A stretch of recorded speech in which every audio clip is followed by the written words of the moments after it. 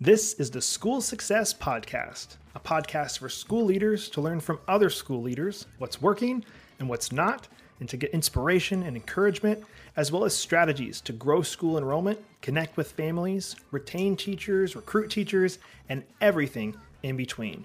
You guys are heroes, and I cannot thank you enough for pouring into this next generation that's coming behind us. My goal is you will take at least one thing away from every episode that you can take back to your school to make it better than it is right now.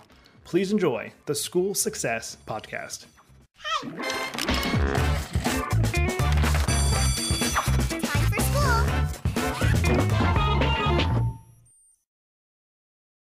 Hey, School Success Makers! Today we're joined by my new friend Tim Dernlan, who has a great background in education, is a published author, which you can find all his books on Amazon, and he's doing some really cool things. So I was like, I gotta have this guy on. Plus, him and I could talk for hours and hours and hours. But don't worry, we kept it short just for you guys so you can listen to it on your drive time and still get a lot out of this episode. So please enjoy this next episode of the School Success Podcast. Well, hello, everybody, and welcome to another edition of the School Success Podcast. I'm your host, Mitchell Slater, joined by a new friend, Tim Dernlan, who is the Vice President of the Association of Classical Christian Schools. He was also the head of school for over a decade. So I had to have him on because he is an education genius. And I might, push back a little bit at that. But I would say he's an education genius. He's written a couple books. You can find those on Amazon, and he can talk about those here in a little bit. But he knows education. And so I wanted to have him on because he works with schools every single day. And so he's seen things that schools are struggling with and schools are doing really good at. What better person to have on than somebody who meets and talks with hundreds of schools to come and talk about what are schools going through and how can we use what they're doing, or hopefully not fall into some of the traps that some of those schools are falling into. But I want to take any thunder more away from him. So I'll pass it off to Tim to introduce himself. So Tim, welcome to the podcast, sir.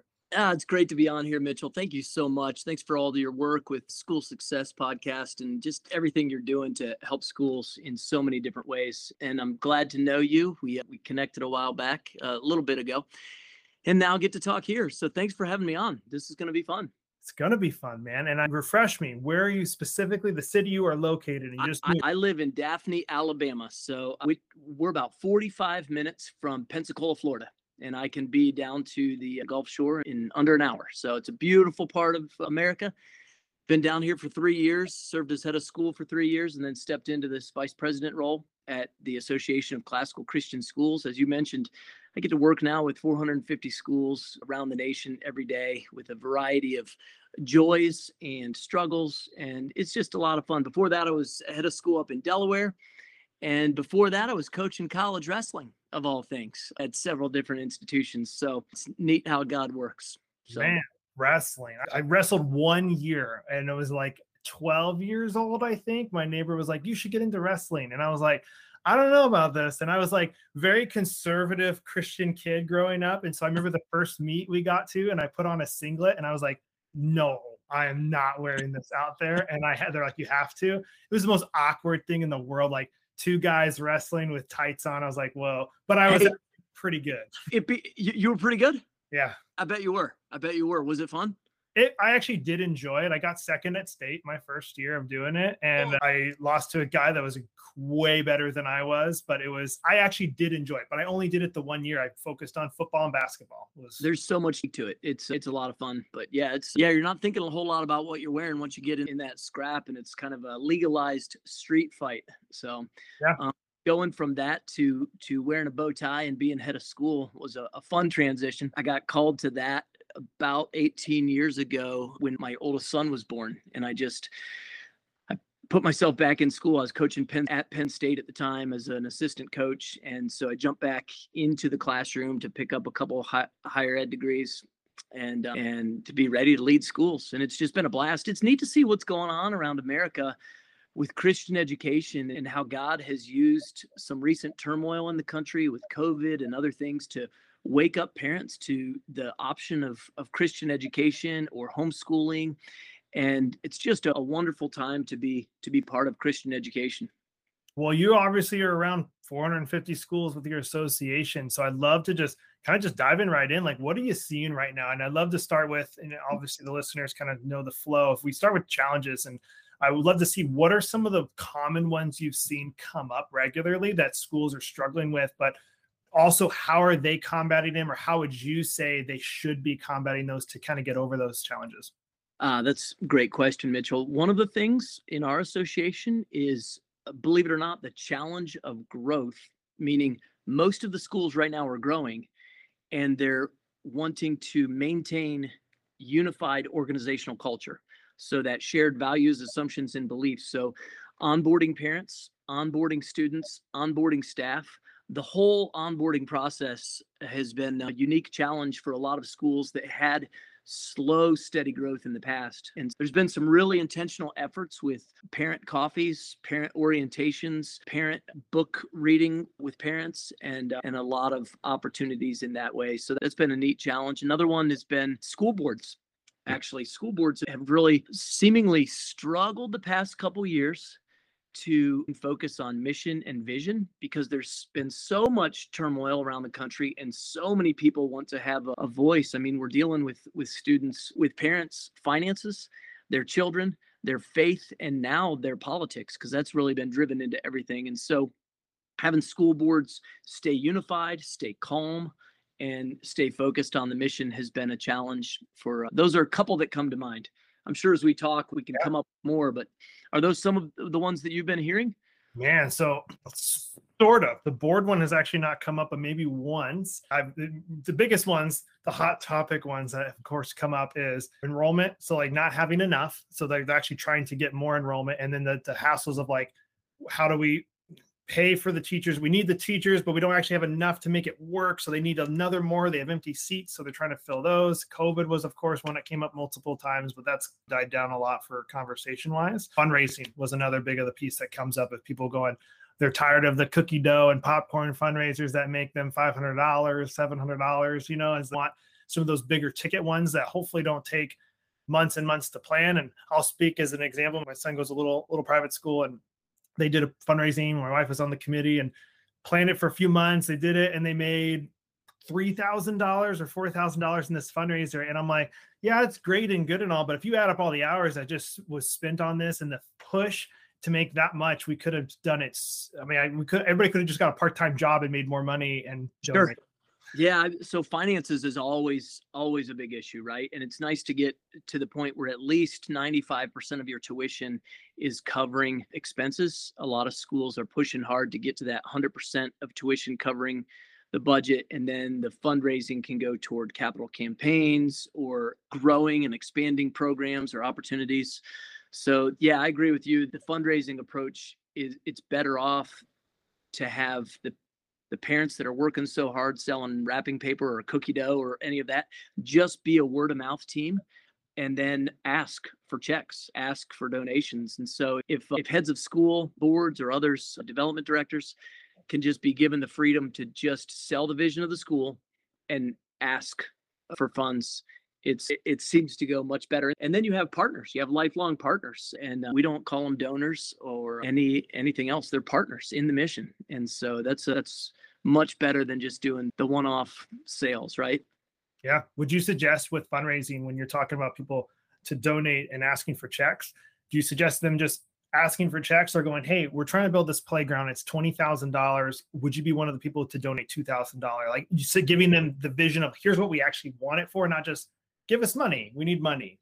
Yeah, I typically like to have 4 or 5 different buckets to allow people to donate toward either technology, financial aid, because a lot of times you need a discount for single mothers or working families. So technology, special projects like playground, like you mentioned, or the fine arts. A lot of people like to give to fine arts, financial aid, and then general operations. And general operations are the best because you have complete freedom to push in where you need to push into. Yeah, so totally agree with that. And I'd love to talk about the board. You mentioned that. So what are some strategies of school, like some easy, simple ones maybe they haven't thought of for assembling a board? Because I know there's a lot of times there's disruption in the board. There's kind of fighting or not people bought into the vision on the board. If that's happening with a school, is it as simple as like, you know what, we're starting all over, we're firing everybody, and we're starting over? Is that the best way to do it? Or how do you kind of seek out those people to be on the board? Should they be all within the school, or should you look for people outside of the school that have kind of no skin in the game in a way to come in and be a business person that's on the board? Like, what are kind of your strategies for that? I'm a fan of not having term limits on the board. And that's usually a surprising thing to folks because they're used to maybe having a 3-year time on the board. But think if you did term limits for great teachers or term limits for heads of school. If you have a great teacher or great head of school, and then the term limit comes up and you lose them, you have to start searching for somebody else, onboarding them, training them. So if there's a bad board member, they need to be removed, whether they have a term limit or not. And so I'm a fan of not having term limits. I'm a fan of a sabbatical when needed if someone's been serving for 6, 7, 10 years and taking a one year off of the board. But having that is good. And then also having a self-perpetuating board where the board replaces itself. So not having the community vote on board members who maybe want to fix a playground or get a certain teacher fired or whatever platforms people can run on to get on a board so that you can have good unity, learn to work together. And I don't necessarily think that a board has to fill certain roles. Some boards like to say, we need to have a lawyer, we need to have a finance person, we need to have a curriculum person, I think it's good to have mission and vision focused people who realize they only have one employee, and that's the head of school or headmaster. And then that takes care of the rest of the employee in the day-to-day operations. So the board doesn't have any living constituents, meaning they don't represent any one individual in the school. They represent 100 years from now, the grandkids that are coming to the school. So they need to be looking out and have one employee, hire and fire the board, hire and fire the headmaster, evaluate the headmaster. They need to be making sure the finances are squared away. So looking at the financial statements quarterly in a deep way, and then making sure that the mission is funded. So they should be involved in fundraising and being out, speaking to the community, bringing in members, donating checks to themselves, something significant. So for me and you, maybe something significant is $1,000 if I'm a board member. For other people, something significant for them might be $100,000. So something that is significant for them personally, they should be giving to the school. But robust training, board governance training, the board should be seeking ongoing training and annual retreats all the time. There's folks like the Champion Group and all kinds of folks that do board governance training. We're pushing into that with the ACCS because it's vital. Schools don't fail. Boards, because the board holds the mission of the school and needs to safeguard that. So how many people do you think should be on a board for a school? 7 is sometimes a typical number, 5 to 9. If you get lower than 5, it gets tough. If you get more than 9, that's hard to wrangle sometimes. And a lot of times healthy boards, they're only meeting quarterly because the daily operations is well cared for by the CEO, by the head of school, the headmaster. But again, they're keeping that person accountable, but they're not trying to get into the day-to-day operations. Okay. Now you mentioned earlier, so we're talking about you said 95% of the operating income should be covered by the tuition that's coming in. I think do you see a lot of schools kind of getting that messed up, I guess, where they go, man, we really need to run these fundraisers, or we need to pay our teachers less because we can't afford to pay them more. Like, is it the simple solution? Do most schools just need to raise their tuition $100 a month and boom, all their problems are solved? Or is it more than that? And why isn't that happening? I would love to kind of dive into the financial side of where schools are kind of missing the point. I think it's a lot of little tweaks. So maybe increase tuition a little bit, but that's not always the go-to place. So if you increase tuition a little bit, if you have strict internal controls, sometimes schools can run for a couple decades and not realize that their financial internal controls aren't strong enough, and money is being spent in without enough oversight. So it's being spent on good things, but maybe not spent in the best way. And so just tight internal controls that will cut down on excess spending, and then being really mindful of tuition projection a year to 5 years out of kind of where you're going so that you can pay teachers and monitor the budget. And then there's been a couple times I've gone into schools and the first thing we had to do was approve every dollar spent. And if you do that for about a year, it really tightens things up. People think about money before they spend it. and sometimes it can improve the budget by 10% or more. It's really surprising how that can happen. So love it. And other class size. If sometimes a board limits enrollment to 16 students per class, and if it's a financial tough place and you roll into maybe 18 students per class or 20, so that you can need to bring in more and more income, and then cut back to 16 again. But there's ways to tweak, and just as long as it's focused on the vision, everything is filtered through the mission and vision to advance the mission and vision. And financial strength is huge. It's huge. If we're not financially strong, we're going to be tempted to make bad decisions, tempted to let in families that aren't a mission fit, and tempted to retain teachers just because we can get a weaker teacher for less pay. And it just it hurts. And that sounds crass, but those are the real struggles and temptations that we go through as head of school to try and provide this education that is quote unquote free for the government students. Man, well, it sounds like then if the school's listening and they don't have, which I totally agree with this, a mission vision of anything, like they've really sat on, like that needs to kind of be would you say their first kind of focus? Like you got to have everybody bought into this vision. Would you kind of agree they need to have that set in place if they don't? Yes, absolutely. 100%. And take a year or more to onboard board members. Just really take time to onboard them. Maybe have them sit in for 6 months or more as a non-voting member, just to get the ethos of what the board is all about, so that it doesn't jerk radically one direction or another just with new board members coming on or going off. Love it. Well, let's transition into what's going really good. You've seen schools that are probably, there's a lot of they're thriving and doing cool things. Anything that stands out to you, they're like, man, I haven't seen many schools do this and I love what they're doing and it's working really well. Any ones to share?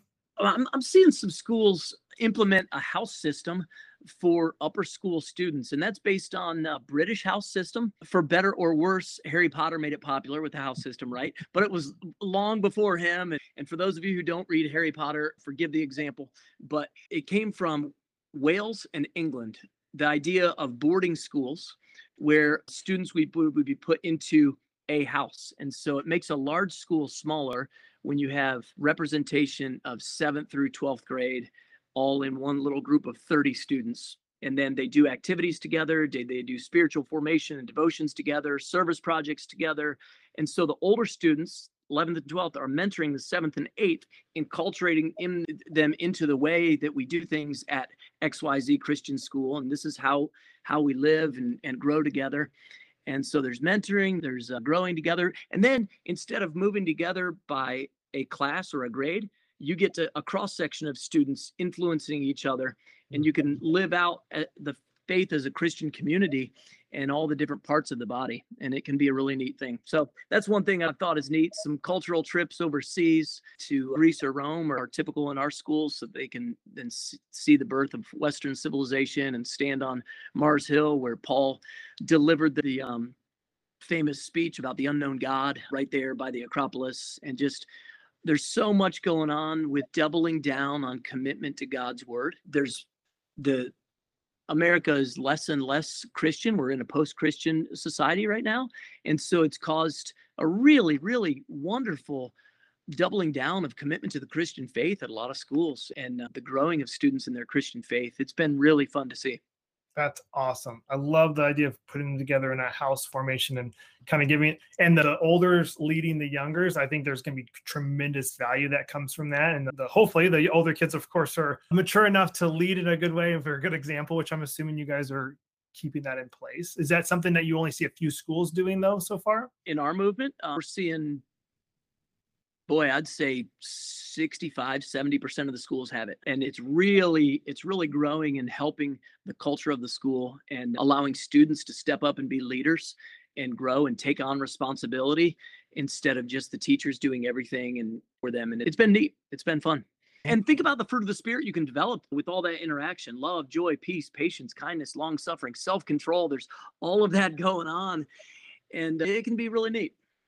That's awesome. All right. So that anybody listening, I think that'd be a cool one to add. Even if you might be like, that's ridiculous. I don't know how I can incorporate that. That I think you guys are going to see value from that for years and generations to come, because I do see there's tons of value. Like my wife and I love the Montessori style of education, and like the older, like the class my son's in right now, he's the younger of the group. He's 3 and there's 6-year-olds in that class. And so like we'll go and observe the classroom, which I love that they have observation rooms. We can go in, nobody knows we're in there, and watch. And it's like crazy. You look at these 6-year-olds, they're huge, compared to like a little 3-year-old. And I'm like, man, it's awesome. But they said, I actually have his parent teacher conference today, and they have all these things marked and saying like how he does with the older kids and younger kids and stuff. So it's just cool to see like he's learning. They said he's learning from the older ones. They love to help teach. And then when he gets older, he'll be doing the same thing, helping the younger. I just think that concept is very good. And I think it's going to work wonders. And as he gets older and wanting to help others, because of course I want him to do that as my child. So I love that. I love that. Any others that kind of come to mind that you can think of? It's you're like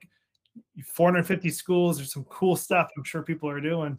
Well, of course, at our schools, we require some unique things. They're required to take logic in 7th and 8th grade.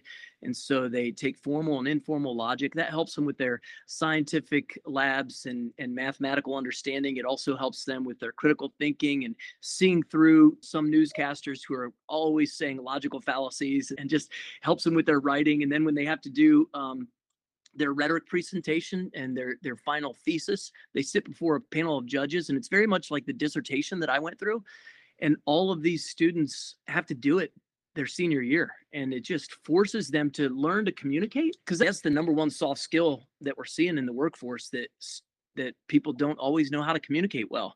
And if you can communicate as an engineer, as a scientist, as a pastor, anybody, if you can communicate, you're going to be able to have a great effect for Christ and his kingdom, and maybe get promotions and opportunities to touch more lives. But back to that house system, how many times in life are we actually only going to be around our age group? Not many. Yeah. And so it's that whole opportunity to learn to live in this world. We try and promote life prep schools, not just college prep schools. College is only one thing that you do on your road to life. So. Yeah, I remember helping out at a vacation Bible school years ago at my church, and they used that format of, they had a first grader, second grader, third, fourth, fifth, all the way up to like 5th grade on these little pods that would travel around and do the activities.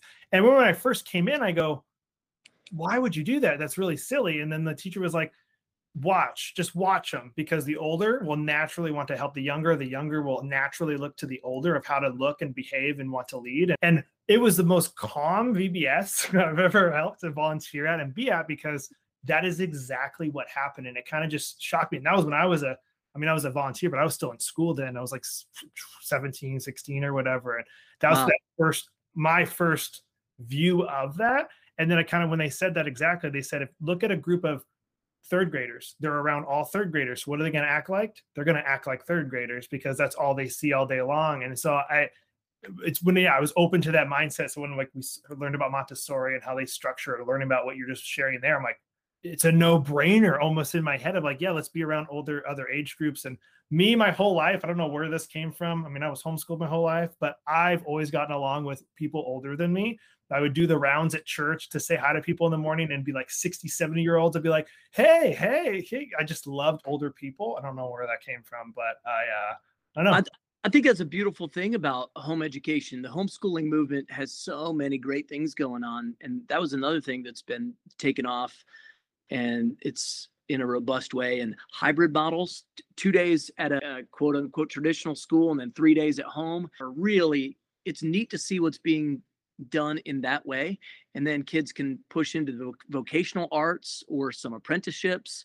And it's neat to see. It's neat to see everything that's going on. Anytime I interviewed folks who were debating whether or not to homeschool or to join our school, I always said, if you can homeschool, do it. That's an amazing, it's just amazing. If you can do that well. We don't read about schools in the Bible. We read about parents raising their kids. And so a school is just a tool that a parent should use as they raise their kids. I love that. I'm gonna put you on the spot here too. So those that are listening, maybe because we should have said this at the beginning, they're like, classical Christian schools? I've heard of Christian schools, I've heard of Montessori schools and just regular private schools. What is this classical Christian? So if you were to give somebody the elevator pitch, 60 seconds, 30 seconds of what is classical education? What would you say to them? Classical Christian education is passing on a way of life. We're passing on the Christian faith. We're passing on the Western tradition of society. So we intentionally go back a couple thousand years and read the greatest minds that ever existed. So we read Plato, we read Aristotle, we read St. Augustine, we read Aquinas, all of these original thinkers. We read Dante, we read Euclid for geometry, who came up with this whole method a couple thousand years ago for geometry. We read original source documents so that we can engage in the great conversation that's gone on for thousands of years. We need to know how we got here in America. That we didn't just pop out of nowhere. We've followed this stream of life for thousands of years. And so knowing where we came from is important, and teaching kids how to think, not just what to think. That's why we require Latin, because 50% of our English words come from Latin. That's why we require logic, for reasons I said earlier. That's why we require rhetoric. That's why we require phonics to learn how to read. Once a student can master how to read, they can learn for the rest of their life. So that's the short elevator pitch. I guess I took us all the way up to the 14th floor. So I think we got a couple floors to go. So here, I've never done this before. I'm gonna play devil's advocate. Love it. For a little bit. So if I'm at I'm on the elevator ride and I have a student, I'm like, well, I'm intrigued. So if I go, well, Tim, like, just because it's old doesn't mean we should still use it today. I go, why would I educate my student from all these years ago? Why is that applicable today? I feel like we can function as a society as we have without it. So why do I need that? So I agree. We don't want to just stand around the gymnasium like Plato did. We have to do it in a modern society. So I don't want to rely on Google. I don't want to rely on Wikipedia. Education. So we're offering a liberal arts education.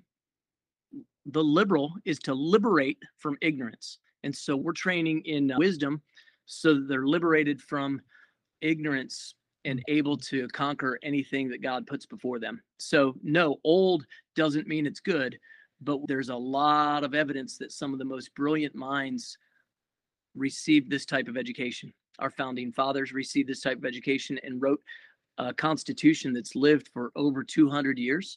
The average constitution of countries in the world is 17 years. Every 17 years they're changing, but ours has stood the test of time because they thought about virtue formation. They thought about the eudaimonia and the good life and what it takes to integrate. They read a lot of Plato to think through the Republic. What does it take to run a great society? Now, look, I'm sounding very patriotic here, but this is great education that didn't just pop up in America. It was going on long before that, and it just happened to spill over and help to develop a pretty great country. Now, continuing with my devil's advocate. Yeah. Well, Tim, were you raised as in classical Christian education yourself? No, I'm a placeholder for those that are coming up and going to really take this thing where it needs to go. So, Nope, I was taught at a Christian school through 5th grade and then a local public school through 12th grade. And then I've homeschooled my 4 children and then had them all in classical Christian education, 4 kids. So we've been going through that for 16 years now. So wow, very good. I love homeschooling. It's good. Do you feel like now seeing what your own kids have learned and seen, do you feel like you look back and go, man, I could be a better person now with reason and with stuff like, 100%. Mitchell, that was the beautiful thing about being a headmaster. I was able to learn things that I should have learned in school that I wasn't taught. I was just given snippets of books or worksheets, and I didn't read these great works. And so I've been able to do that more and more lately. And quite frankly, a lot of times I'll ask my kids about some information because they've received this education that I didn't. And so I'm coming up on 50, but my kids are still all in classical Christian schools and they're getting this great education. And a lot of parents, so many parents say that over and over. It makes them better parents. They become better individuals. And so it's kind of like the Yankees, right? It's hard to understand how great they are until you get inside the organization. It's hard to explain it from the outside understand it from the outside looking in, but from the inside looking out, you understand it and want to invite everyone to the party. Well, you handled all of them perfectly. So good. Let me put you under the fire for a little bit. As we wrap up, last question I love to ask everybody is, if we have all these school leaders listening, what would be a piece of advice that you want to leave with them? Of course, you have tons of background in education. So kind of what would you want to share with all of them? 2 feet planted on God's word. So are most of your listeners Christian schools, or is it a wide variety? A wide variety. So the Christian schools, stay grounded on God's word. Just dive deeply into God's word, read God's word. Those of you who aren't in Christian schools, hurry up and join a Christian school, start leading a Christian school. And that's what I believe, brother. So yeah, stay close to the board and the board chairman, work together in unity, strive for unity and peace, even in turbulent times. Slow down sometimes instead of just reacting. And there's wisdom in the multitude of counsel. So stay close to your leadership team, stay close to your board, and stay close to God. Amen. I love it. Well, Tim, thank you for giving up your time today to hop on the podcast. I love what you're doing. I love that you've shifted and you're now in this association to help lead these 450 schools. So just keep doing what you're doing, man. I love it. I appreciate it so much. If anyone wants to learn more about me or connect with me, they can go to timdernlan.com. Love to interact with people, and it's fun to talk with people, fun to talk to you. And I'm just impressed by what you're doing. I called some friends after I met you a month or so ago and just said, this guy Mitchell is amazing. He is just crushing it. He's got all these ideas. He's helping schools. And so I hope that folks continue to contact you and partner up with you to keep their schools strong and healthy. Man, appreciate that so much. Those ever listening, go buy his book. He's got a couple of them on Amazon, right? Just 2? It's 2, or how many you got? There's a few now. So go buy them. Tim, thank you so much, man. Yeah, thanks. Well, another huge shout out and a thank you to Tim for taking time and being on the podcast today. I love what they're doing over at the Association of Classical Christian Schools, and I'm just wishing them nothing but the best as they continue to serve all those that are a part of the association and help any schools I know that they come in contact with that they can help. They're doing some really cool things. I'm just wishing them nothing but the best. And if you guys are listening to this podcast and maybe you're not a classical Christian school, I know that you can still get a ton from this episode that you can take back to your school to make it better than it is right now. And that is the goal of this podcast. I'm wanting you in your school to grow and get better and serve your students better, serve your families better. There's so much to learn out there, and I'm hoping we can give you little bits every single week that you guys can use to make your school better. That's what we're here for. And if you're trying to grow your school and find ways to automate your application process or get more leads for your school, fill those empty seats so your school can make more revenue, so you can provide more salary for your teachers, more resources for your students, and all of that, we would love to talk to you because we can help you do just that. You can check us out online, schoolsuccessmakers.com. That's schoolsuccessmakers.com. Or maybe you're more of a Facebook user. That's fine too. Check out our private Facebook group, of course, on Facebook, called School Success Makers. That's School Success Makers, private group on Facebook just for school leaders. I'm personally in there, and I'd love to see you in there as well. We'll be here next week with another amazing guest as usual on the School Success Podcast. We'll see you then.